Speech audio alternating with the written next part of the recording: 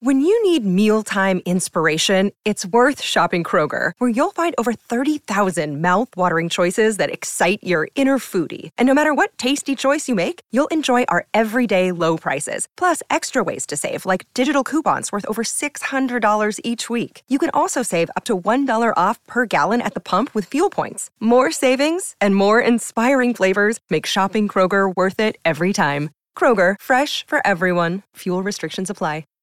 They made us laugh, they made us cry, they made us swoon over men with floppy hair and puka shell necklaces. Romantic comedies of the 1990s. You love them, we love them, and Julia Roberts and Meg Ryan's bank accounts certainly love them. It's been literally decades since these comedy classics graced the silver screens and blockbuster video shelves, and now the great pop culture debate wants to determine the best romantic comedy film of the 1990s.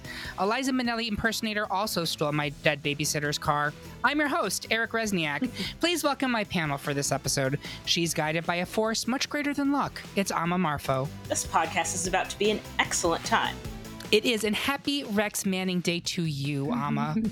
And also with you. Thank you. She's anything but clueless about 10 Things I Hate About You. It's Jennifer Chen.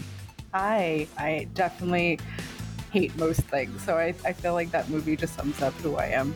Well, that's perfect, and I just have to say that I'm so glad that you're back, and I hope it won't be sporadically. Yeah. And she's just a girl sitting in front of a microphone asking you to love her hot takes. It's Joelle Bodecker. Eric, I'm not crying. You're crying. I am crying. Have you seen the state of the world we're living in? But anyway. So before we get into this debate, how does this work? We made a poll of just about every significant romantic comedy film that was released in American theaters between 1990 and 1999. Note that we were broad in our interpretation of romantic comedy, something that will certainly inform some of the decisions that are made in this episode. More than 70 people took the poll. We tallied their votes, ranked the picks by popularity, and added them to a bracket. Now we argue about it and insult each other, all for your amusement. Want to play along at home? You can. Head to greatpopculturedebate.com and go to polls and brackets. There you'll find the downloadable listener brackets for this and every episode of our little show. Do your picks match up with ours? Do you think we need to call a radio psychologist and talk through the issues in our lives? Let us know by dropping a comment on this episode at our website or by yelling at us on Twitter, Instagram, and Facebook. And lastly, if you're curious about how we went from the top 32 down to the Sweet 16, become a Patreon supporter of our podcast. Our Patreons at the $5 level or higher get exclusive access to the warm-up/part ones for each episode, in which we work our way through all of the round one debates. It's like a whole bonus episode for each topic and includes arguments you will not hear anywhere else. And it's only just one of our great Patreon perks, so consider supporting us on Patreon today. With that out of the way, let's kick off these debates. First up, it's ultimate number 1 seed 10 Things I Hate About You, which is up against 5 seed Don't Tell Mom the Babysitter is Dead. Ama, give me at least 3 things you love about 10 Things I Hate About You. I won't keep any secrets for why I think Don't Tell Mom should advance, and I'm going to have Ama go first. So earlier we were talking a little bit about the nature of 90s rom-coms in particular, and the teen ones, the teen-focused ones, how they work, whether they hold up or not. And I think of the ones that were made in that era to kind of get teens learning stories that are in books by putting beautiful teens in their places to watch it, I think 10 Things I Hate About You probably holds up the best. I think it kind of interrogates some of the parts of Taming of the Shrew that have their own problems and kind of comes out with an effective solution for everyone involved. That cast is incredibly charming. Yes. Even Joseph Gordon-Levitt, who it's pretty hard to get me to enjoy. I'm not really sure why that is. I don't have an explanation, but for whatever reason, most of the time I'm just like, I don't care, man. I don't know what we're doing here. But even in this, he kind of like does what he needs to do. Another thing that I love about this movie, the scene singing on the bleachers, originally that was going to be a different song, and then Heath Ledger was like, what if we use this? And then it ended up being Can't Take My Eyes Off of You, and it's a perfect pick, but it wasn't even the one it was originally going to be. He just had really good instincts. Mm-hmm. But yeah, it's a fun way to go about addressing this story. And again, I think of the ones of that era that were serving that purpose, it is the most timeless of them, even while also being very much a 90s movie. Yes. So I'm going to admit something, and I'm already feeling very vulnerable admitting this. God, Eric. This is going to be one of my hottest of hot takes. I don't like 10 Things I Hate About You. And much like Amma cannot explain why she dislikes Joseph Gordon-Levitt, I can't explain why I don't like this movie, because I like the cast. I like everybody in the cast. I think it's because I saw it after so many people talked it up so much for me. And this is like years ago. Like, we're talking like 15 years ago. And I'm just sitting here, I'm like, at what point does this get good? Because like, you've all been telling me how amazing this film is, and I'm like looking at my watch doing the Judge Judy thing, like,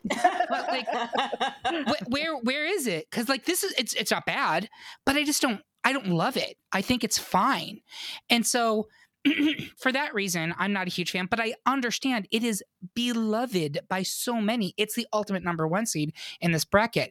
I feel that way about Don't Tell Mom the Babysitter is Dead, which I know there are some people who are going to argue, Eric, that is not a romantic comedy. And to that, I say, fie on you. You cannot tell me that the Josh the Clown Dog server and Sue Ellen relationship is not a romance. It very clearly is.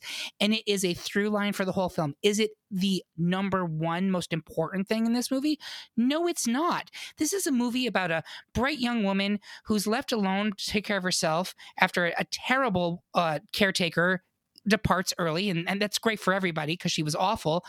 And then she schemes her way, in a good way, to a career in, low-tier fashion management. Like, that's life goals. And so I see it as aspirational, but that doesn't mean that the romantic part of it is not still important to the plot. If you don't have Josh there, the third act doesn't even happen. So I think the argument that it's not a romantic comedy is inaccurate. It's not the sole point of the movie, but it's an important facet to it. And that romance is just total adorable 90s teen swoony goals. With that being said, I know I'm outnumbered here, and I'm not going to sway anybody because I think the other members of this panel are with 99.9% of the American public and adore 10 Things I Hate About You.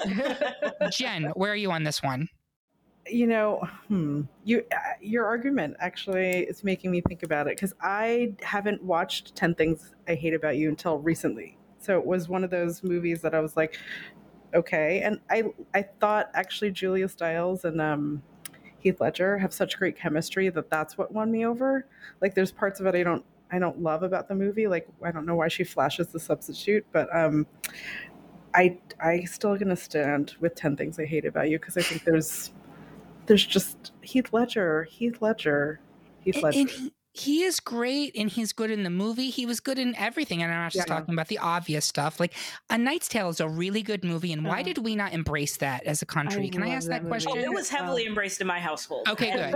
My father loves that movie. We're big fans. Yeah, it's a great movie. Joelle? This is like, Joelle's first crush versus Joelle's later crush, because I was obsessed with Josh Charles. Yes. And then, And then 1999 comes around and I meet Heath Ledger and I'm like, who? I love both of these movies. These movies are like, fighting for my affection right now. It's killing me. This is like in the first round, Eric, with the two movies that were up against each other in this bracket. We will talk about it. Whoever listens to that will get to find out what that was. I'll give you a spoiler. It was Romeo and Michelle's high school reunion versus my Don't Tell Mom the Babysitter's Dead, which are two films that are like dear to my heart and like in important milestones in my formation process. Go on, Joelle. It split Eric's heart in half. It did. If I had one. If you had one at all.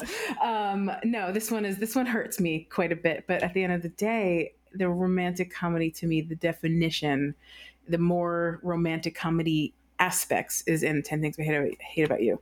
It's in both, but it's more in 10 Things I Hate About You. So that's my vote. Completely fine. I knew I was not going to win that, but I had to speak my truth. I had to do it.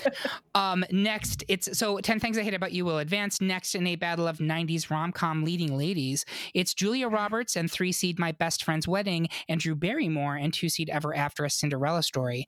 Joelle, explain why we should keep Ever After going to the ball. I will try to sabotage the ceremony and steal the votes for My Best Friend's Wedding. I'm going to have Joelle go first. This is great because this wasn't even in my original bracket, and I'm so excited I can talk about this now. First of all, I didn't expect this movie to be the comedy that it was. And when I discovered it was a comedy all over again, I was so delighted. This is so much funnier than I remember it being. I mentioned in the last round, there are all these one-liners from Leonardo da Vinci that are some of my favorite one-liners from that movie. We talked about Melanie Lynskey, the secret 90s princess that everyone didn't know about, and we all apparently knew about, but no one else did. She's in this movie, just showing her adorable face throughout this entire movie, and she's funny in this movie. Let's not forget about her. Everyone in this movie is funny. Freaking Angelica Houston being the awful stepmother actually has some pretty funny lines herself. So this movie's a comedy, even though it has that heartbreak, it has that Cinderella story. The romantic part of it, and what you're hearing from me, by the way, is I have a spreadsheet. I have the romantic column and the comedy column. So in the romantic column, I have Henry and Danielle fall in love talking about books. They both save each other, which I think is one of my favorite things about Ever After. It is not just the classic Cinderella story or the classic princess story or whatever, where he always saves her. They have both sides of this, which is something that you don't see every day in this kind of story. So as a movie, as a drama, as a comedy, this movie just stands out over and over and over again. It's one of the best takes on Cinderella I've ever seen. And freaking Drew Barrymore. Let's send her up. Come on. That's it. Yeah, and I will also, Drew Barrymore, number one, and huge Drew Barrymore fan here, but also Dougray Scott is a babe in that movie. Oh, yeah. Like, he is very crushable in that film, and he's one of the great, like, what-ifs of Hollywood, you know what I mean? Because he was going to be Wolverine. He was cast in the, he was cast as the original Wolverine in the first X-Men movie, and he got injured or filming on Mission Impossible, ran over, and they had to pull him, and he was furious, and that's when they got Hugh Jackman in. So fun fact, if you're listening to this, originally Dougray Scott was cast to play Wolverine in the original X-Men film. Hey, Hugh Jackman, you're welcome. Seriously, but also, like, imagine being Dougray Scott and looking at Hugh Jackman's career and, like, every day just, like, your tongue turning to ash in your mouth. That's intense. I could be in a feud with Ryan Reynolds right now, but no. Devil. Yeah. Okay, so let me talk a little bit about My Best Friend's Wedding here. I was like, what movie am I talking about? So, Julia Roberts, undisputedly one of the queens of 90s rom-coms. She's in 2 of the films that are still in the Sweet 16. And I would argue that My Best Friend's Wedding is, well, actually, they're both really problematic, like deeply problematic films. But her character in this film is largely reprehensible. The film is saved almost entirely by its supporting cast, who are all largely likable. Cameron Diaz is the bride-to-be, who Julia's narcissist character is hell-bent on destroying. Dermot Mulroney is the oafish best friend, who she decides she's magically and really in love with, only after he's no longer on her back burner. Sorry. What's wrong? I got confused. You called him oafish best, and I was thinking you were talking about the gay best friend when you said best friend. I got confused. Sorry. No. Like the best friend whose wedding she's trying to destroy so she can marry him, which that's going to work out. And then Rupert Everett, who arguably created or at least perfected the role of the gay best friend who will charm a room to cover your messy, embarrassing straight woman antics. So that being said, why do I feel that it should advance here over Ever After? You can, I mean, there's massive pros, there's massive cons to this film, but if we're talking about which one has more of a legacy, I think it's undoubtedly Wedding, which reignited Julia's then slumping career, and it made massive bank on top of it. I don't think we get Julia post-2000s Renaissance if this movie didn't happen, because leading up to this movie, she was in a string of flops. So that's my argument. I'm going to pass it to Amma. Where are you on this one? I'm on My Best Friend's Wedding here. I think that you're absolutely right about pointing out the fact that you have a main character that is reprehensible, but I also feel like she doesn't get what she wants. And that's an interesting additional point of representation is like, what does a happy ending look like? And in that instance, it looks like for Dermot Mulroney's character to end up with Kimmy. Yeah. That's what he wanted. He gets what he wants, and she has to kind of reconsider everything she's been doing, why she's doing it, and where she can go next. So I do think that it kind of addresses the reprehensibility. I mean, I also think, like, to your point, we don't get, like, the 2000s resurgence of Julia Roberts. We don't get Cameron Diaz's career either, because she had kind of been doing things here and there and just kind of exploded with this. And we got a great deal as a result of that, including Drew Barrymore. So... Yep. Great point. My best friend's wedding. Great points. I especially like the okay, but she doesn't actually win in the end, which I was like, yep, okay, good point. Jen, where are you? I'll be honest, I don't really care for either of these movies. So I'm like, I don't care. If I were to write in a vote, I would just be blank. Okay. So if you pass, it goes to My Best Friend's Wedding. If you were to vote for Ever After would advance. Ooh. Gosh, why is it up to me? I don't want to. I know. Okay. I'll go with Julia Roberts then. Okay, so My Best Friend's Wedding will advance to round 3. Next, the panel unanimously wants to log into AOL and see who messaged 1 seed You've Got Mail, while 5 seed The Cutting Edge was bounced from Edel Contention. Nobody's voting for The Cutting Edge at this point, right, Amma? No. Yeah, I didn't think so. I'm still kind of amazed that it made the Sweet 16, but here we are. Next, the bulk of the panel wants to keep experimenting with 7 seed, But I'm a Cheerleader. But Amma wants to walk down the aisle with 3 seed Father of the Bride. Joelle, why are you still a convert for Cheerleader? Amma, don't give away your shot for Father of the Bride. I'm going to have Amma go first. I mean, I love both of these movies. I do think that in some cases there's an element of sentimentality here for me because I like But I'm a Cheerleader, but Father of the Bride, I think being able to watch it like as a family growing up, watching it so often and being so deeply connected to the comedians involved in it, to like the aesthetic that it kind of built together.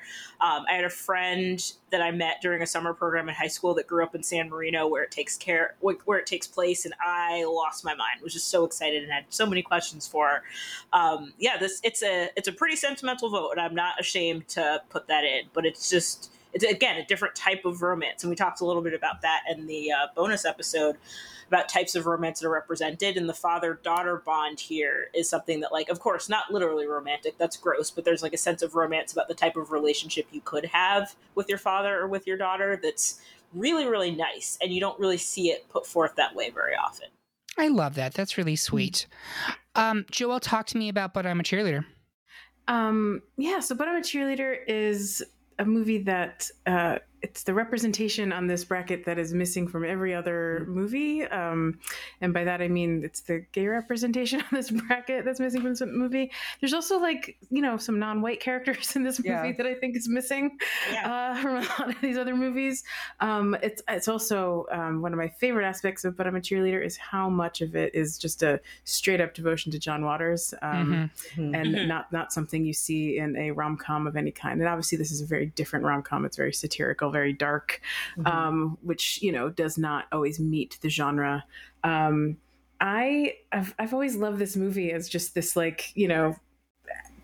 movie you keep in your back pocket. You can't it's not an everyday movie. Like you can throw a normal rom-com on in the background, but sometimes you need that snark and you need that just passive aggressiveness, and you need the bright colors of this movie. That just the art direction of this movie is so incredible. Just every time they're in a room and it's all pink and all blue, and you're how anyone came up with putting this movie together and the cheap budget I'm sure they had is simply amazing. By the way, Melanie Lynskey also in this movie. Clea Duvall also in this movie.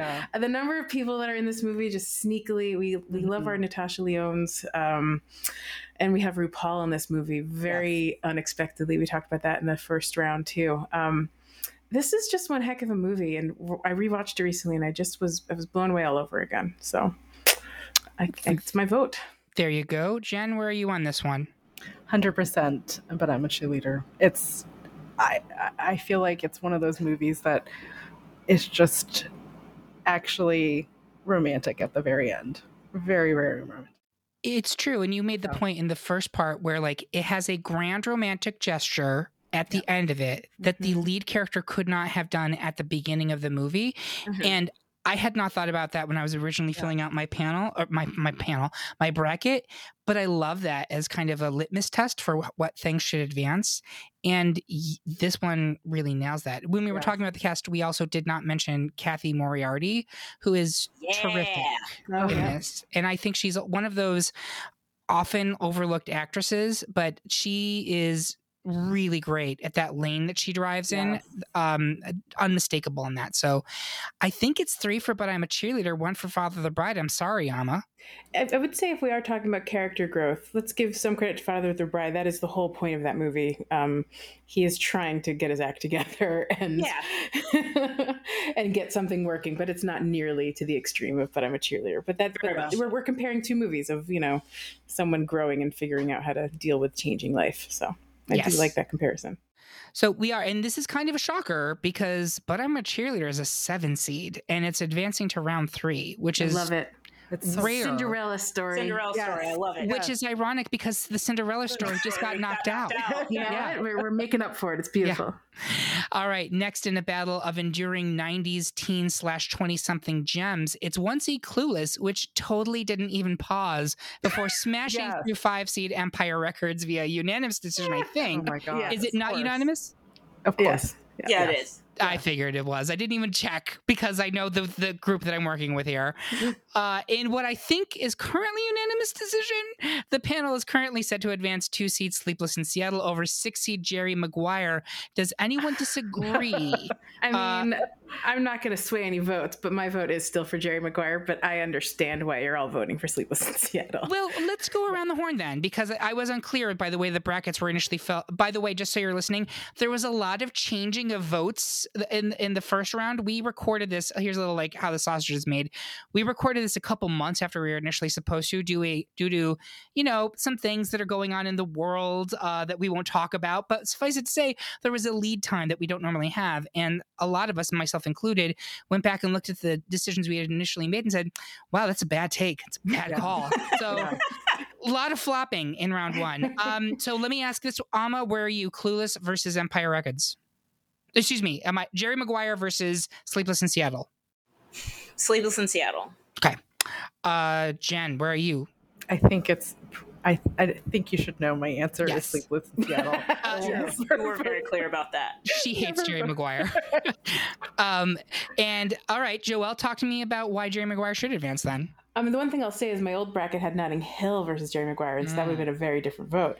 But I think I've mentioned Sleepless in Seattle. I just don't love it enough. And I think Jerry Maguire had all of the romantic storylines that were just merging together to push this one character to his kind of the momentum of the movie, the you complete me, you had me at hello, all of the moments that we remember from the we talked about the Secret Garden with quotes on top a song that was all over the radio for like an entire year. Jerry Maguire was everywhere. It was the romantic comedy, the Cameron Crowe you couldn't get away from movie that was like 90s. Like it was that and Titanic. Like it was, I think those two movies were the mid 90s. Like everyone was talking about Jerry Maguire. It was a little bit for everyone. I remember it was an R-rated movie, and for some reason the movie theater let 13-year-old me or 12-year-old me, however old it was, whatever year it was, they let me go in and watch that movie without carding me. I didn't even have a card to show them. And I watched that movie with all of the scenes you should not see at that age. It was great. I loved it. Loved every second of it. It's great. I don't know what to say. I had, when I watched it again recently, I had nostalgia come right back through me that doesn't come back when I watch Sleepless in Seattle at this point. So my argument against that is I don't disagree that Jerry Maguire was, Titanic level at that time. It was omnipresent and to a point where it became obnoxious. But I think it's up against, Sleepless in Seattle is a juggernaut in this category, in my opinion. It is, it may not have got the box office that Jerry Maguire did or have gotten the awards that Jerry Maguire did. But I think in terms of the reception from both critics and audiences, it is perhaps even more beloved, I think, than Jerry Maguire. I also don't know if Jerry Maguire has anywhere close to the legacy that Sleepless in Seattle has. And, you can say that that's not really relevant to this. We're talking about, the films as they were, not necessarily as they are. Maybe, I don't know. Maybe that's even a specious argument. But Jerry Maguire, for whatever reason, I don't think it's hitting in the 2020s, whereas I just rewatched Sleepless in Seattle for this, and I thought it was so charming and like perfectly done. I think you had mentioned in the first part, Joelle, that you're like, don't think about the logistics because they're also kind of creepy. And I guess that's true, but like, I did not find, I was a little bit worried for Meg Ryan's character. I was like, are you okay, ma'am? Like, this is kind of weird behavior, but I didn't find it threatening. And more, I was just like, get it together, Mary. Like, if you're going to pay for a plane ticket, at least say hello. But there are some activities that she does in that movie that, you know, if you invert it, there's a podcast I listen to called the Bechdel Cast where they always they call it the Buscemi test. If Steve Buscemi did it, would it be just as okay? No. I like that. Yeah, it would not be okay if it was a man doing what, if it was, if the gender roles were reversed, it would not be okay. Right. But I'm okay because it is a woman doing that. Like, I can't explain that, but here we are. Right. So I believe it is 3 for Sleepless in Seattle, 1 for Jerry Maguire. Next, the majority of the panel wants to throw it back to the 80s and want to see The Wedding Singer, but Joelle wants to relive a specific day over and over and over and over again with 4-seed Groundhog Day. Jen, why does The Wedding Singer still keep you entertained after all these years? Joelle, explain why Groundhog Day still got you, babe. I'll have Jen go first. Okay. I love The Wedding Singer. I've seen it, I don't even know how many times. I still think it's really funny. I think there's a real romance in there. And I still to this day makes me laugh when he says, you're going to be Julia Gulia if you marry him. Yes. I still think that is a great joke. And I think Drew Barrymore's so sweet and cute in it. And then he's actually really charming, and I feel like it's one of those movies where I actually buy him as a romantic lead. And I think them getting together is just like, so it's like that's all you want, and that's what I want from a romance, is like to root for the main couple, and I do root for them, so that's why I think it should move forward.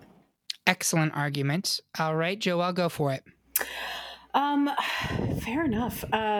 I think the big thing about this movie, the Groundhog Day, is what I mentioned in the first round, and I'll say it again, is it's the unexpected romantic aspects of it. You know, we all love this movie because it's the holiday no one ever really celebrates, and now we have this romantic movie to watch on that day, and we have romantic movies to watch on all the other big holidays. We have Christmas romantic movies coming out of our ears. But where is the Arbor Day movie? Where is Arbor Day? Where's the Arbor Day movie? And Gary Marshall did give us a lot of romantic movies for every other holiday. I was just going to say Gary Marshall didn't get to Arbor Day. He didn't get to that one, but he would have. He would have. Well, thankfully, Harold Ramis did give us the Groundhog Day romantic comedy.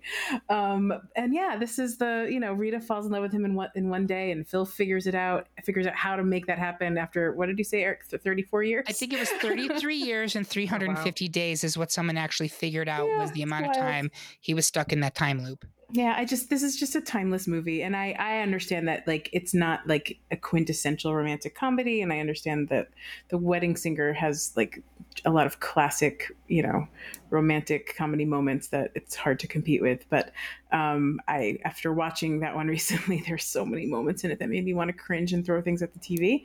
And Groundhog Day, I mean, I don't know, maybe I forgive that one more easily, but it didn't make me angry. So that was a tough one for me. And this is, by the way, another, we had this in the holiday movie episode, but this is another SNL versus SNL, 2 rounds in a row, because we had that the first round too. SNL versus SNL. Good point. Amma, where are you on this one? I love The Wedding Singer. I think that it is not only Adam Sandler's best work, it might be my favorite 90s rom-com.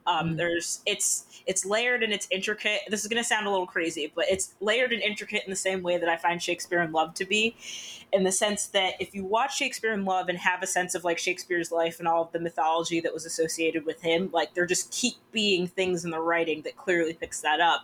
And The Wedding Singer does it, yes, in a more obvious way, but like there just keep being things that remind you. It's like, oh, this is an 80s movie and this is the timing that they wanted to evoke, and it is absolutely that. There's no mistaking it. Related to that, 2 people now have referenced Groundhog Day as a timeless movie. Is that pun intended? Because I love it. Maybe. It was definitely intended when I did it, but I also think it's legitimately true. I don't feel like it belongs to any decade. You know what I mean? Yeah, I think it's one of those things that, like, it could come out in any time. Or, like, if someone were to reboot it, you could reboot it really in any era and it would still work. Whereas The Wedding Singer, you would have to transpose it to a different time and, like, resituate it. So in that regard, it may be... That one is less timeless of a movie. But at the end of the day, if I have to pick which one feels like a 90s romantic comedy for who it elevates, what it does, all of the tropes of the genre for that era, I give this to The Wedding Singer. Yeah, and I actually think the fact that it is so inextricably 90s is a point in its favor in this debate as opposed to Groundhog's Day, which could be at any time. And here's the weird thing about The Wedding Singer, right? It's set in the 80s, but it's through that fresh nostalgia lens of the 90s. So, like, I don't think you could make The Wedding Singer now set in the 80s and the nostalgia would work the same, because at this point, 80s nostalgia has, first of all, been way overdone. Yeah. I don't feel like at that point in the 90s we had a ton of 80s nostalgia stuff. Yeah. Someone can tell me I'm wrong. I But, like, would say some of those jokes don't land as clearly because 20 plus years have passed than when they first landed them, at the time. So Like, if you were to make that movie now, it would be about the mid 2000s. right. Which is a bonkers sentence to have come out of my face. I am wincing as I say Lindsay it. Lohan was like the Yep. It would have been like the Gawker years. I don't care to see that movie, but I love The Wedding Singer. I do. I love it. So I am going to advance it, even though I think Groundhog Day is a really great movie and it's surprising and it is a romantic comedy. But I think in terms of 90s romantic comedies, I'm giving the edge to The Wedding Singer here. So that one is advancing. Finally, in round 2, the majority of the panel believes that Julia Roberts is our fair lady in 2-seed Pretty Woman, which is currently set to advance against 3-seed Can't Hardly Wait, unless Joelle feels the need to slow us down. Joelle, I think you're the only decision I don't know. Let's see. Can I try? Okay. Again, this one's even weirder. I'm sorry. So I found out this is today. Literally, I watched this movie with my husband, and I found out he might be the foremost Can't Hardly Wait-ologist of the universe, because he has literally held Can't Hardly Wait parties in his past. Wow. How did this not come up prior to the wedding? I don't know. Would I have gotten married? We don't know anymore. That's a great question. Just keep learning things about each other. That is, as I understand it, is what marriage is about. 11 years and we're still learning new things. It's fantastic. It was great watching this movie with him. And there's some lovely moments in this movie.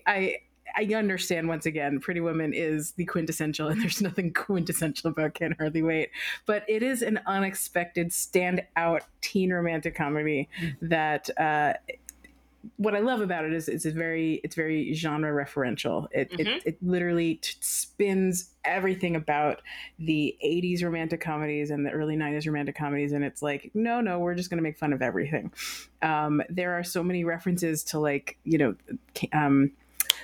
why are the movies escaping my head? 16 Candles, for example, and they're all running out of my head. I'm so sorry. But you name it. A movie that you've watched, if it's a teen movie, it references it. Big old house party movies. The actual romantic thrust of the movie, I think the best one is the Seth Green and Lauren Ambrose storyline. Yes. It's my absolute favorite. Yep. It's delightful. It just warms your little stupid heart. The Ethan Embry storyline. Love Ethan Embry. His little face running after wooden face Jennifer Love Hewitt. Excuse me, was that wooden face Jennifer Love Hewitt?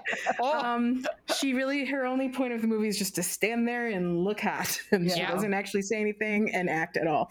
But Ethan Embry, boy, does he react to it anyway. It was so enjoyable to watch all over again. Honestly, the party stuff and the comedy stuff was way better than the romantic stuff. I will not deny that, but I just had to talk about this movie. I hear that and I respect it. Jen, where are you on this one? I'm still going to go with Pretty Woman. Still sticking there. Yeah. Amma? I'm going with Pretty Woman, but I do want to honor the argument that was made because I love Can't Hardly Wait. It's one of my favorite movies. But again, I think in terms of, like, in this instance, romantic comedy on the strength of the most significant romantic relationship, there's no contest. Even if they did share a love of strawberry Pop-Tarts, which who doesn't? They're the most generally available, and it might not even have been her favorite. Exactly. It's so true. I'm going to go with Pretty Woman here, but I do want to say a quick story about Can't Hardly Wait.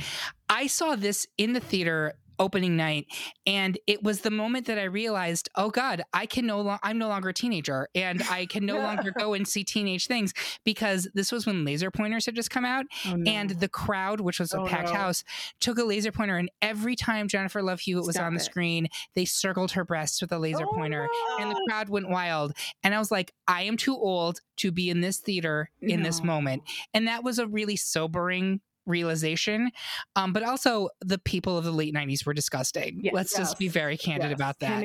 I also just had a really clear memory towards the beginning of the pandemic when Netflix watch parties were getting bigger. One of the first things I did was a group watch with a bunch of people to watch Can't Hardly Wait, and one of those people was a former producer on The Bachelor. And if you watch that house, there are candles lit all over the place. Yes. And he having to deal with candles for work is just like, who's gonna put out all those candles? Yes. Why are there so many candles? There's a moment when a candle gets knocked over, and I was like, how did the house not get lit on fire? Yeah, so every time I watch it now, I'm always just like, who lit all those candles? Yeah. Who's gonna blow out all those candles? Who's making sure those candles don't fall over?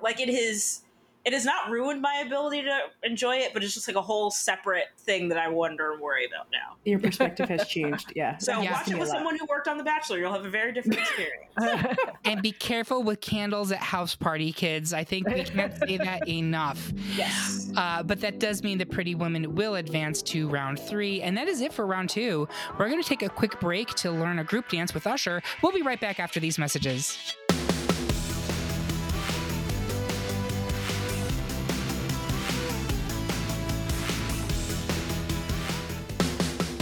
Hey, you. Yeah, you. Thanks so much for listening to the Great Pop Culture Debate. We sincerely hope you're getting a kick out of our content. We love making it for you. If you love it too, please consider becoming one of our Patreons. The funds we receive from our patrons help us to continue making top-notch content, like the amazing episode you're enjoying. With donation levels for every pocketbook size, you could support us for as little as $5 a month. At that level, you unlock Patreon-exclusive content that includes warm-up sessions with a ton of hilarious content for Patreon ears only. That's basically a cup of coffee these days. So how about it? Buy us a cup of coffee and we'll keep the debates rolling.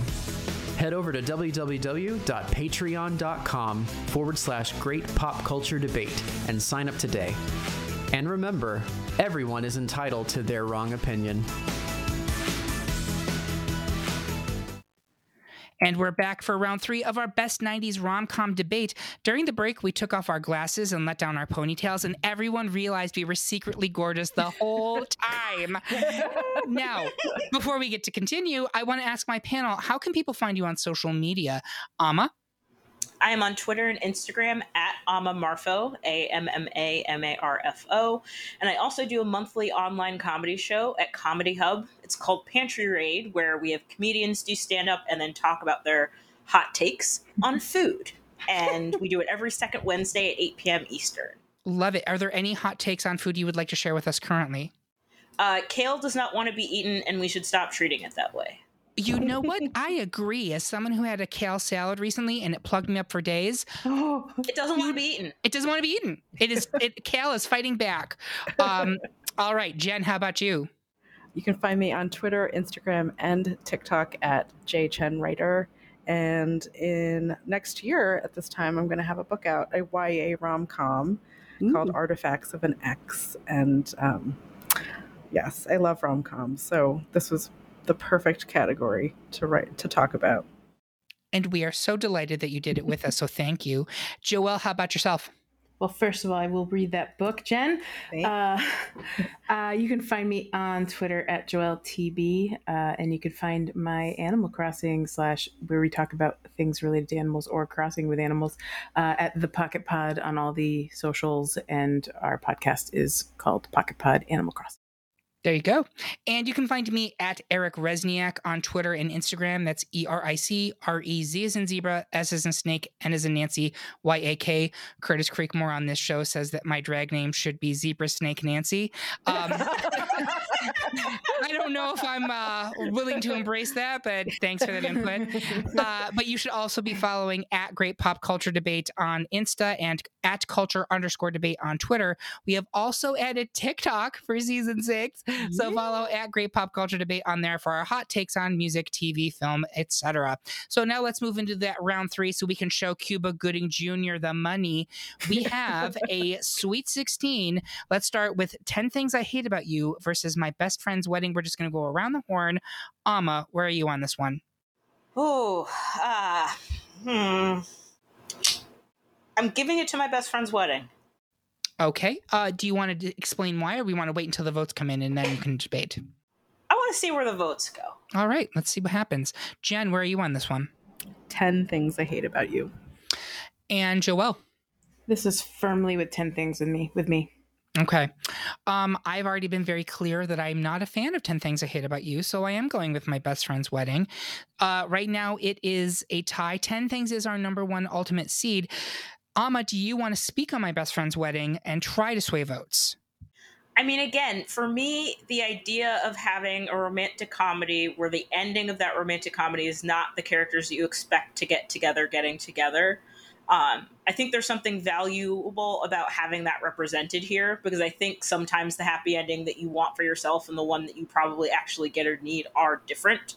And I don't think we have another movie here that represents that. So I do think that it is riotously funny in its own right. It has some people that do some pretty terrible things, but at the end of the day, they get a different result than you would expect to happen from a movie like this. And I think that's interesting enough to honor. Yeah, it's such a great point. And looking at this Elite 8, it is everything else. The couples that you want to have at the end are the couples you get at the end, except for this movie. So what a really good point. I'm going to guess that either Jen nor Joelle are going to switch on this. Is that correct, Joelle? That is correct. Jen? Correct. All right. So that means 10 Things I Hate About You will advance, but you did an excellent job. I'm not trying to save My Best Friend's Wedding. Again, this keeps happening. I keep coming back. It's all good. We're so glad that you do. So next up, it's You've Got Mail versus But I'm a Cheerleader, our little Cinderella story. I'm going to start with Joelle. Where are you on this one? I am still with But I'm a Cheerleader. I have a lot of feelings about why I don't like You've Got Mail. So if I need to get into them, we will. But I want to see where this goes. Okay. Jen, where are you on this one? Still sticking with But I'm a Cheerleader. It's a great movie, so I'm sticking with it. I'm living for this. Amma, where are you on this one? I love both, but for the purposes of what we're doing here, I'm going You've Got Mail. I find myself drawn to that as well, Amma, to be honest, because I'm thinking overwhelming. However, there is still a Meg Ryan film in this Elite 8, and of the two, I think it is the far stronger Meg Ryan Tom Hanks film. Yep. Just as I'm fine with My Best Friend's Wedding going out because we still have Julia in the mix. Do you want me to help with swaying? I would love some help with swaying. Joe fucking sucks and he's a gaslighter. And I hate this movie. Watching this movie, every time I hate Tom Hanks more. He is a liar. He just constantly lies to her over and over. He ruins her business and he lies. He finds out who she is and he lies. And she, at the end, still loves him anyway and can't believe it's him and so happy it's him and the dog. And don't worry, he has a dog. It's all okay. I hate it. Mm-hmm. Also, But I'm a Cheerleader is a queer romance that there's nothing else in this bracket that has that at all. It's not only a queer romance. I love that it is primarily a lesbian romance. Yeah. And I mean, listen, there are a lot of great lesbian queer cinema films out there. There's no question. But it's not that often. Well, I'm going to take that back. I think if you look at Oscar films, the lesbian dramas tend to break through a lot more than the gay male dramas do. And I think that's because generally lesbians tended to be more palatable to a wider audience earlier. But I do think it being a teenage lesbian film was quite novel. There are gay characters in this movie, don't get me wrong, but it is primarily about lesbians. Yeah. I do think, and I think Amma is correct in this, and tell me if I'm putting words in your mouth, this is a cult film that the vast majority of the people in the 90s did not see. And You've Got Mail, even though it has a deeply problematic lead male in it was widely embraced in the 90s, even if people didn't love it as much as they loved. Like, if you're ranking the Tom Hanks, Meg Ryan films, Sleepless in Seattle is clearly the winner. You've Got Mail, I think, is a number 2, and then Joe versus the Volcano. Am I missing one? Or was it just those 3? Yeah, those 3. I feel like there should be more, because I feel like we look at them as like one of the great Hollywood screen couples. They only had 3 movies together. She kind of stopped acting like in the early aughts, like in the cut, and then like nothing. Right? Well, you know what happened. I feel like there were conversations about Hollywood them doing another one, but it never like materialized. Yeah, and I mean, she got screwed by the Hollywood machine. She really got screwed in multiple different ways. And I feel like, again, that's another person that 5-10 years from now, we will reconsider the Meg Ryan of it all, because she got treated very poorly by that industry and the media. And actually, where's the Meg Ryan like return project where she's going for Oscar bait? I want that movie. Yeah. I'm getting off topic. Okay, so Amma, you're sticking with You've Got Mail. I am. And the other 2 are sticking with But I'm a Cheerleader, right, Jen? Yes. Right, Joelle? Yes. I agree with Amma's argument that like the average person listening to this is going to be like, I've never even heard of it, But I'm a Cheerleader. How is it advancing to the final 4? But at the same point, like, I don't feel strongly for You've Got Mail. I'm advancing it more on just the fact where like more people know it. You know what I mean? And I don't want to make that argument over But I'm a Cheerleader. If it was something else, maybe, but I do think But I'm a Cheerleader is a special little film. I don't think it's going to advance past final 4, but I think for that reason, I will advance it, even though I agree with you. It's crazy that a 7 seed has made it to the final 4. Like, tell me whenever that has happened before. It's the nature of how this bracket shaped up. But I'm a Cheerleader was up against some interesting things, and in any other one of these brackets, it would not have gotten this far. Yeah, I think that's true. So we will move But I'm a Cheerleader forward. It's Clueless versus Sleepless in Seattle. I think this is a really hard debate. It is. Jen, I'm going to start with you. Clueless, I've watched every year, and I still think it is funny. It is still a romance. It's just, I love it. And I wouldn't say that about Sleepless in Seattle. I would say that I liked it. I watched it once or twice. Great. Clueless is like, I could quote that whole movie to you. And I just feel like it's the perfect end when she finally realizes that she likes him, and then she doesn't know what to do with it, and then they finally, confess their feelings at the top of the stairs. It's just the perfect ending to me. She's totally butt crazy in love with Josh. And speaking of quoting Clueless, you can listen to our best Clueless quote episode from season 5. So we have quoted almost the entire film in that one, and I know Amma was on that as well. Speaking of which, Amma, where are you on this one? I'm going Clueless. Again, I think, well, let me say this first. I think that a lot of the advancing conversations we've been having over the last several rounds are about how the movie holds up, which I'm not really sure how I feel about that, because I think there's like a way to interpret best 90s romantic comedy as something that originated in the 90s that is timeless versus something that we enjoyed a great deal in the 90s but probably should stay there. And like, I don't know. I'm not really sure how I feel about that, like as competing thoughts as to how to advance things. But with that said, Clueless was going to win for me, whether Sleepless in Seattle held up or not. But I just I thought about that and was like, let me just throw that out there, see what we think. Yeah, I'm having the same struggle. I really am. And it's funny. I don't feel it when we've done other things that are kind of decade specific, but I'm really feeling it with this one in a way that I was not anticipating. So I'm glad that you kind of... I wonder if it's because it's romance specifically, and we're having a lot of very intensive conversations about like power dynamics and relationships and how men and women are treated. And romantic comedies, for good and for bad, play a big role in that. Yep. So I wonder if like it's a little bit different from like 90s sitcom or 90s song, whereas... Yep. This has such a big impact on how we treat people that to call out bad stuff feels more natural. I think that's so right. Yeah, thank you. That's a really great point to consider as we continue to move forward. Joelle, where are you on this one? So, before I even tell you my vote, I'm getting a little bit nervous about where this bracket is headed because I clearly have a preference. And the teen romantic comedy apparently in the 90s is my preference because I am actually a millennial. And that is what happened in the 90s. All these movies came out and I loved them. And if I vote for Clueless, that is 3 against 1, and Sleepless in Seattle goes away, and that is 3 teen rom-coms in the final 4 against whatever is in the 4th bracket here. And if for that reason, I'm wondering. Well, it's too late. Sleepless in Seattle is not a better movie than Clueless, hands down. So Clueless has to go ahead. I'm thinking about decisions made early on. That's all. None of these decisions are going to change, and this is where we are. But it's interesting, and I do think that other people in other age brackets will look at this and go, you guys are all smoking something. I don't know if they'll think we're smoking something as much as they'll acknowledge, like, well, clearly this is people who are under the age of 40, which is not true. I'm over 40. Which is not true. But who are making millennials are turning 40. That's right. I do think there's certainly a generational component to this for sure.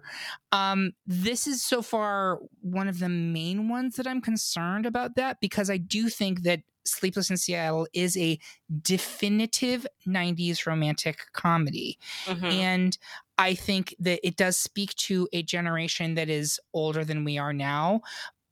But I think it's a really well-made movie for any generation. I think it is well written. I think it is really funny. I think you mentioned, Joelle, Rosie O'Donnell being funny in her role, and she is. But like the dynamic between Tom Hanks and his kid is hilarious in that movie. The dynamic between oh my God, why am I blanking? Meg Ryan and Bill Pullman is like really weird and awkward, but also super charming in this movie. He's always charming. God damn, he's charming. It's so charming. And like the kind of tentativeness of the whole, like, and like she's realizing like what I am doing is crazy, but I still feel compelled to do this. I think the fact you were seeing this as kind of like a counter to the argument that like the fact that they're not together for the entire movie until the last scene, at which point they hold hands, like I thought that was like unbelievably romantic, and I found myself very swoony over this film. I love Clueless. Anyone who knows me knows I love Clueless. And the Cher and Josh stuff in Clueless is teen swoon for sure. My argument here is I consider Clueless more of a teen film than a romantic comedy, even though it is a romantic comedy. And I've made the exact opposite argument multiple times in this episode alone. But like the point of Sleepless in Seattle is to be a romantic comedy. The point of Clueless is to be a teen comedy that has romance inside of it. That's my argument on it. So with that being said, is everybody standing with Clueless? And I will not fault you if you do, because between the two of them, I'm going to watch Clueless every day, all day over Sleepless in Seattle. That's just the truth. Amma, you're sticking with Clueless? I am. Although one thing I do want to say about Sleepless in Seattle is there's an additional timeliness to it, like just now, in the sense that a lot of us have had to build relationships over distance because we've been forcibly separated for a while. And I think the idea of it felt tremendously foreign then, but chances are within the last couple of years, it's felt a little bit more familiar or less remote.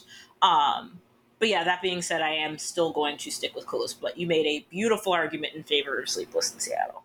Well, thank you for that. Jen, you're sticking with Clueless? Yes. And Joelle? I mean, even if I change Sleepless in Seattle, it doesn't matter because Clueless is a 1 seed.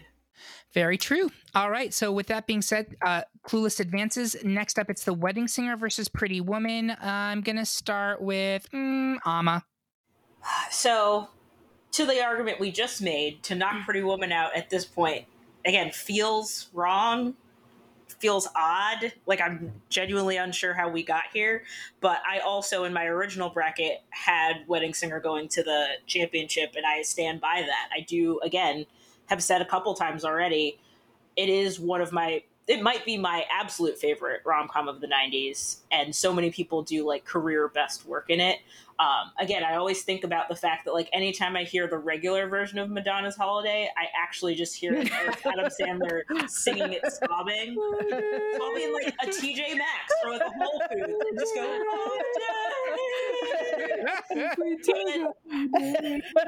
and like Adam Sandler does not grab my consciousness in any other situation like that. And like as we've seen from his output in the last couple of years, it's declined by a great deal, but I just feel like he's at the height of his powers here. Even for those who like things like Billy Madison and Happy Gilmore, which I do, of course, he couldn't have gotten here without those things.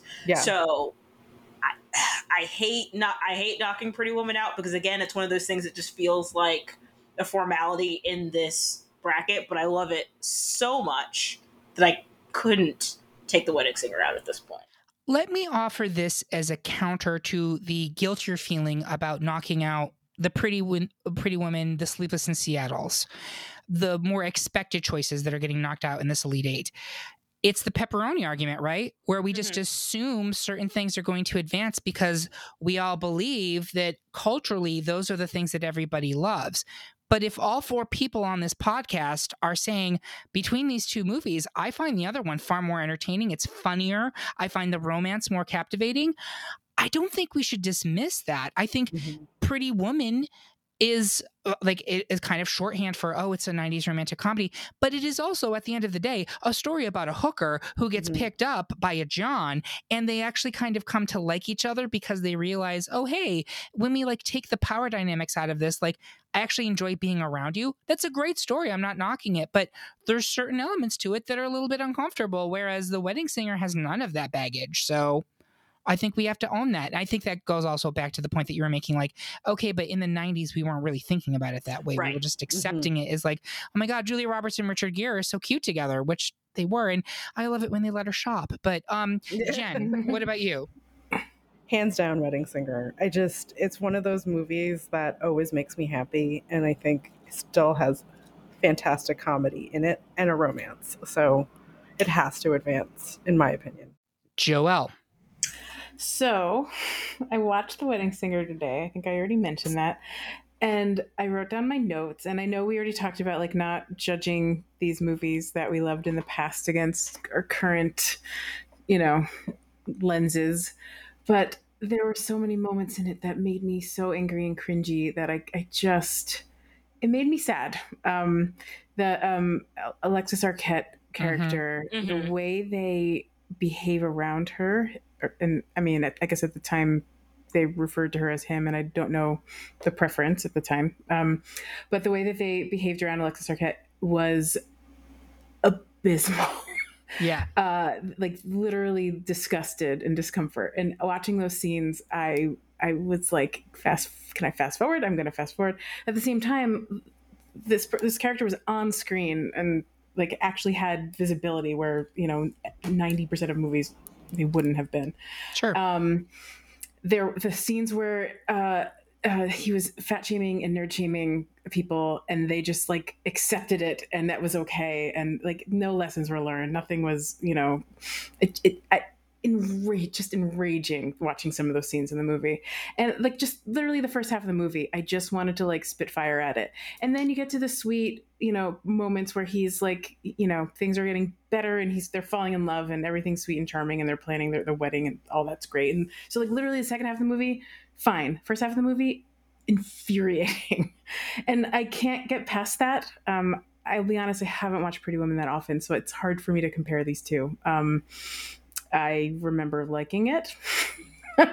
This one's a real tough one for me. It's a movie that made me mad, a movie that I love, split in half, and then a movie that I have very, very little feeling about.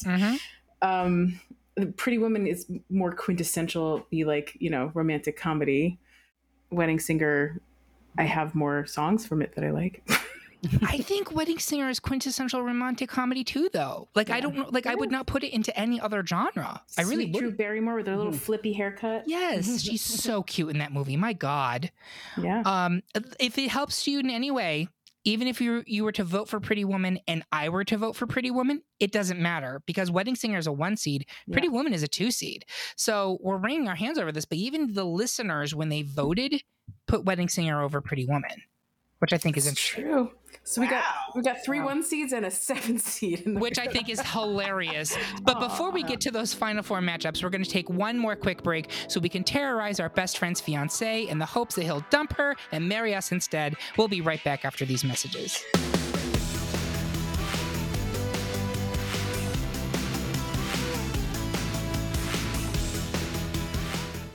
And we're back with the final four of the best 90s rom-com debate. Let's look at what we have. It's 10 Things I Hate About You versus But I'm a Cheerleader, Clueless versus The Wedding Singer. Nobody on this panel saw this coming. We are all as shocked as you are. And if you're very angry at us that some of the other seeds went out earlier, I would remind you that the polls and the brackets are decided by people like you who take the actual polls. That decides the seeds. And B, we're going with our honest opinions here. And you don't always, I will make the argument that something that appeared at the time to be more popular doesn't always mean it's better. Let's say that. So popularity doesn't always mean quality. And I do think these are four great movies. Even if I don't care for one of them, I acknowledge that 99.9% of the population does. So first up, it's 10 Things I Hate About You versus But I'm a Cheerleader. Let's start with Jen. Where are you going? I'm going to go with But I'm a Cheerleader. And I know we talked about it being a cult, and a cult classic, not a cult. Right. There's a difference there. I'm in one of those, but that we don't talk about that. Yeah. But I will say, I think with But I'm a Cheerleader, what's still... since I watched it recently, I still think about it, and I don't think about 10 Things I Hate About You in the same way.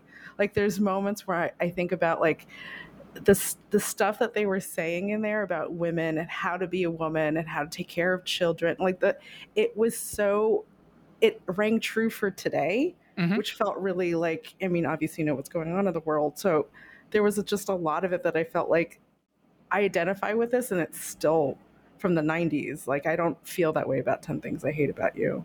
I think But I'm a Cheerleader has like themes in it that are still very present today. The like conversion stuff and just, you know, subverting who you are and also what it means to be a man, what it means to be a woman, all of that. I think it's got so many layers to it. Whereas 10 Things I Hate About You was just, it's fine. But to me is not as memorable and will not stick with me as long as But I'm a Cheerleader.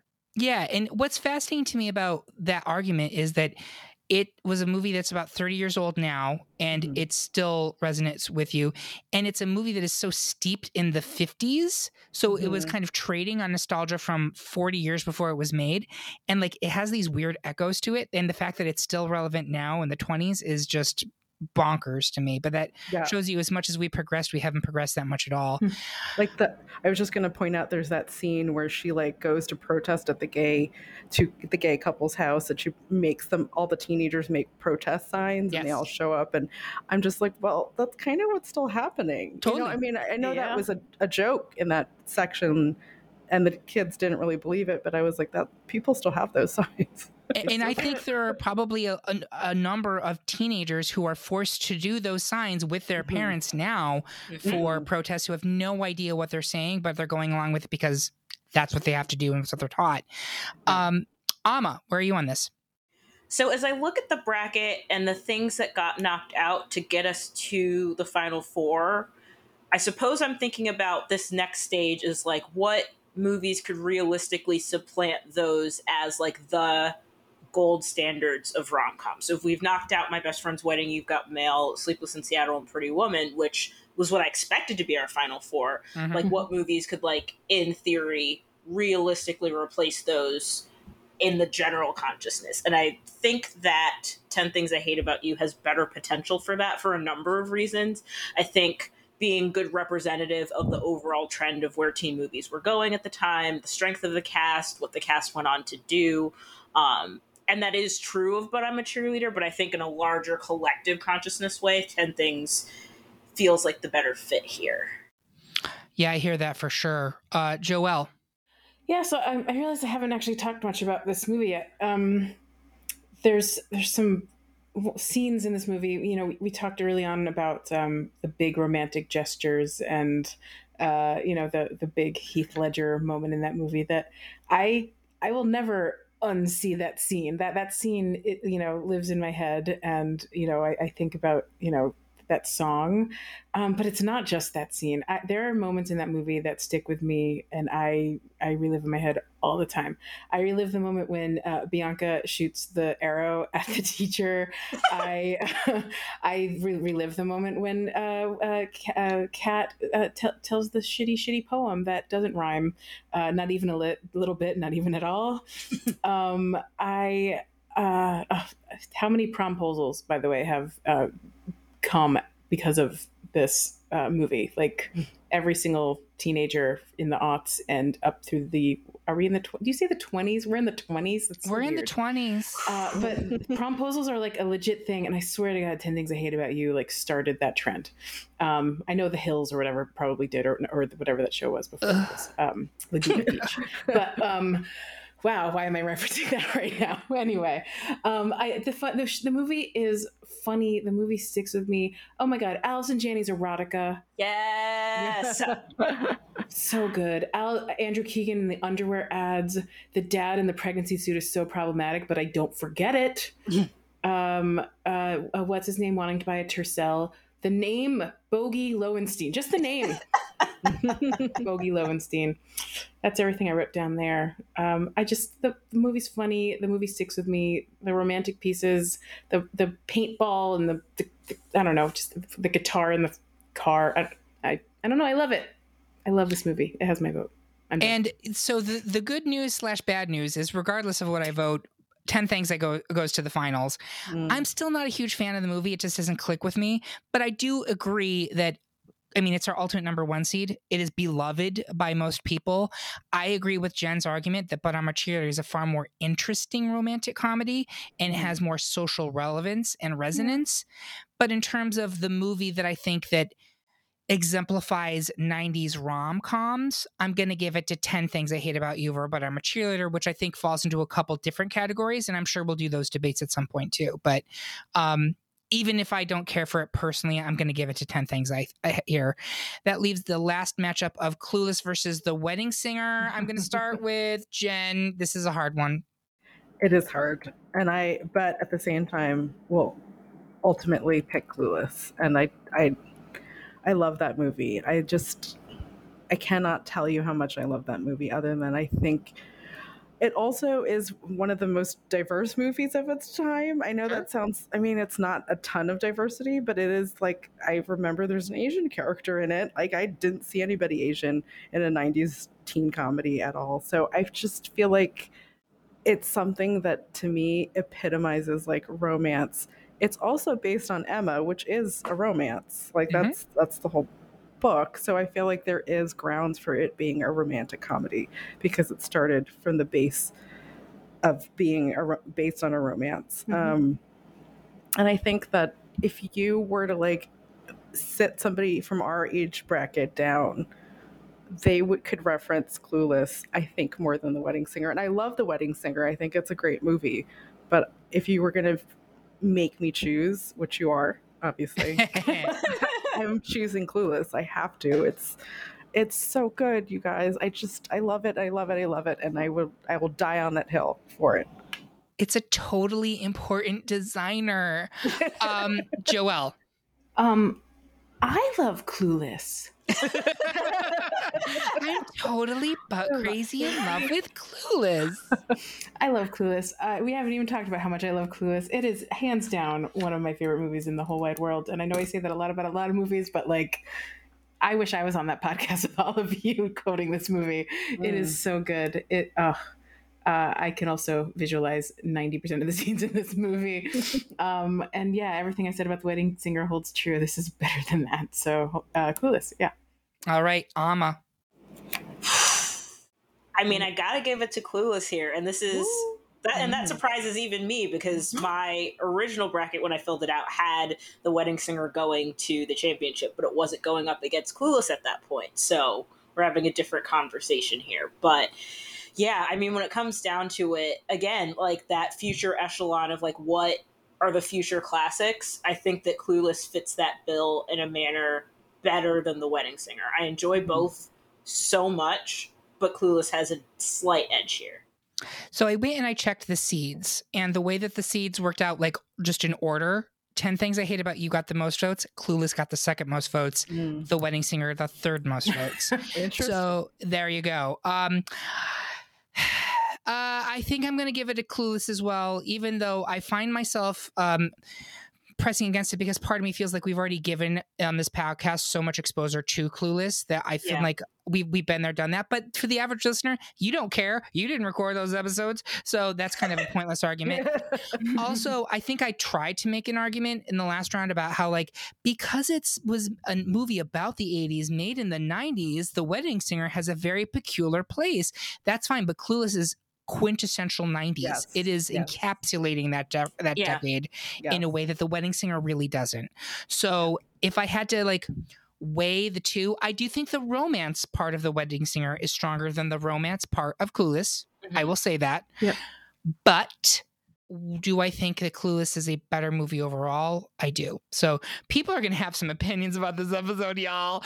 All right. It's a final 2 of 10 Things I Hate About You versus Clueless. I am going to start at the top of the order. Amma, which one should win? I hate that my name starts with an A. I know. I'm giving it to Clueless. I do think that, again, when we're talking about like in 30 years, which of these movies is more likely to be in conversation as a teen comedy remember, as a romantic comedy remember, as a movie that kind of everyone has their moment of remembering where they were, how it impacted them. Clueless will fit that bill in a manner greater than 10 Things I Hate About You. And I love both, but Clueless wins here. Okay. Jen. Clueless, hands down for me. I had that going all the way in my original bracket, and I wouldn't pick anything else. Like, there's nothing that can compete. Nothing holds a candle to Clueless for me. Joelle. I guess in this bracket, in this moment in time, this is, I guess, a Shakespeare story versus a Jane Austen story. Yep. Oh, dang. Mm-hmm. And, I always preferred one over the other, so it's Clueless. And I will say this, I think there's actually something very fitting about the fact that our final 2 were teen films that were made out of adaptations of much earlier author works, because that was a defining like film thing of the 90s. Yes, for sure. Romeo and Juliet. This is a genre I asked you for at some point, Eric. I wanted this genre, and this turned into this accidentally. It can honestly merit its own full bracket. And should it? I've asked for it for sure. I would happily be on that episode. Excellent. Consider yourselves hired. But that means I personally, I will say that I actually think I would give it to The Wedding Singer here. And that's just me. Oh, wait. The Wedding Singer's not in contention. 10 Things I Hate About You versus Clueless. Then I give it to Clueless because I don't like 10 Things I Hate About You. Ta-da! And there you have it. Our pick for the best 90s romantic comedy is Clueless. Do you agree? Have we broken your heart? Tell us how you really feel by leaving a comment on this episode at greatpopculturedebate.com, or find us on Instagram, Twitter, Facebook, or YouTube. While you're there, make sure you subscribe and follow the podcast so you can hear about what new debates are coming soon, vote in open polls, and even decide which topics we tackle next. I want to say thank you to my panel. You had me at hello. And thank you for listening. If you loved what you heard, please consider supporting us on Patreon, where you can get even more exclusive content and you get episodes a whole day early. We hope you have a good one. And remember, everyone is entitled to their wrong opinion.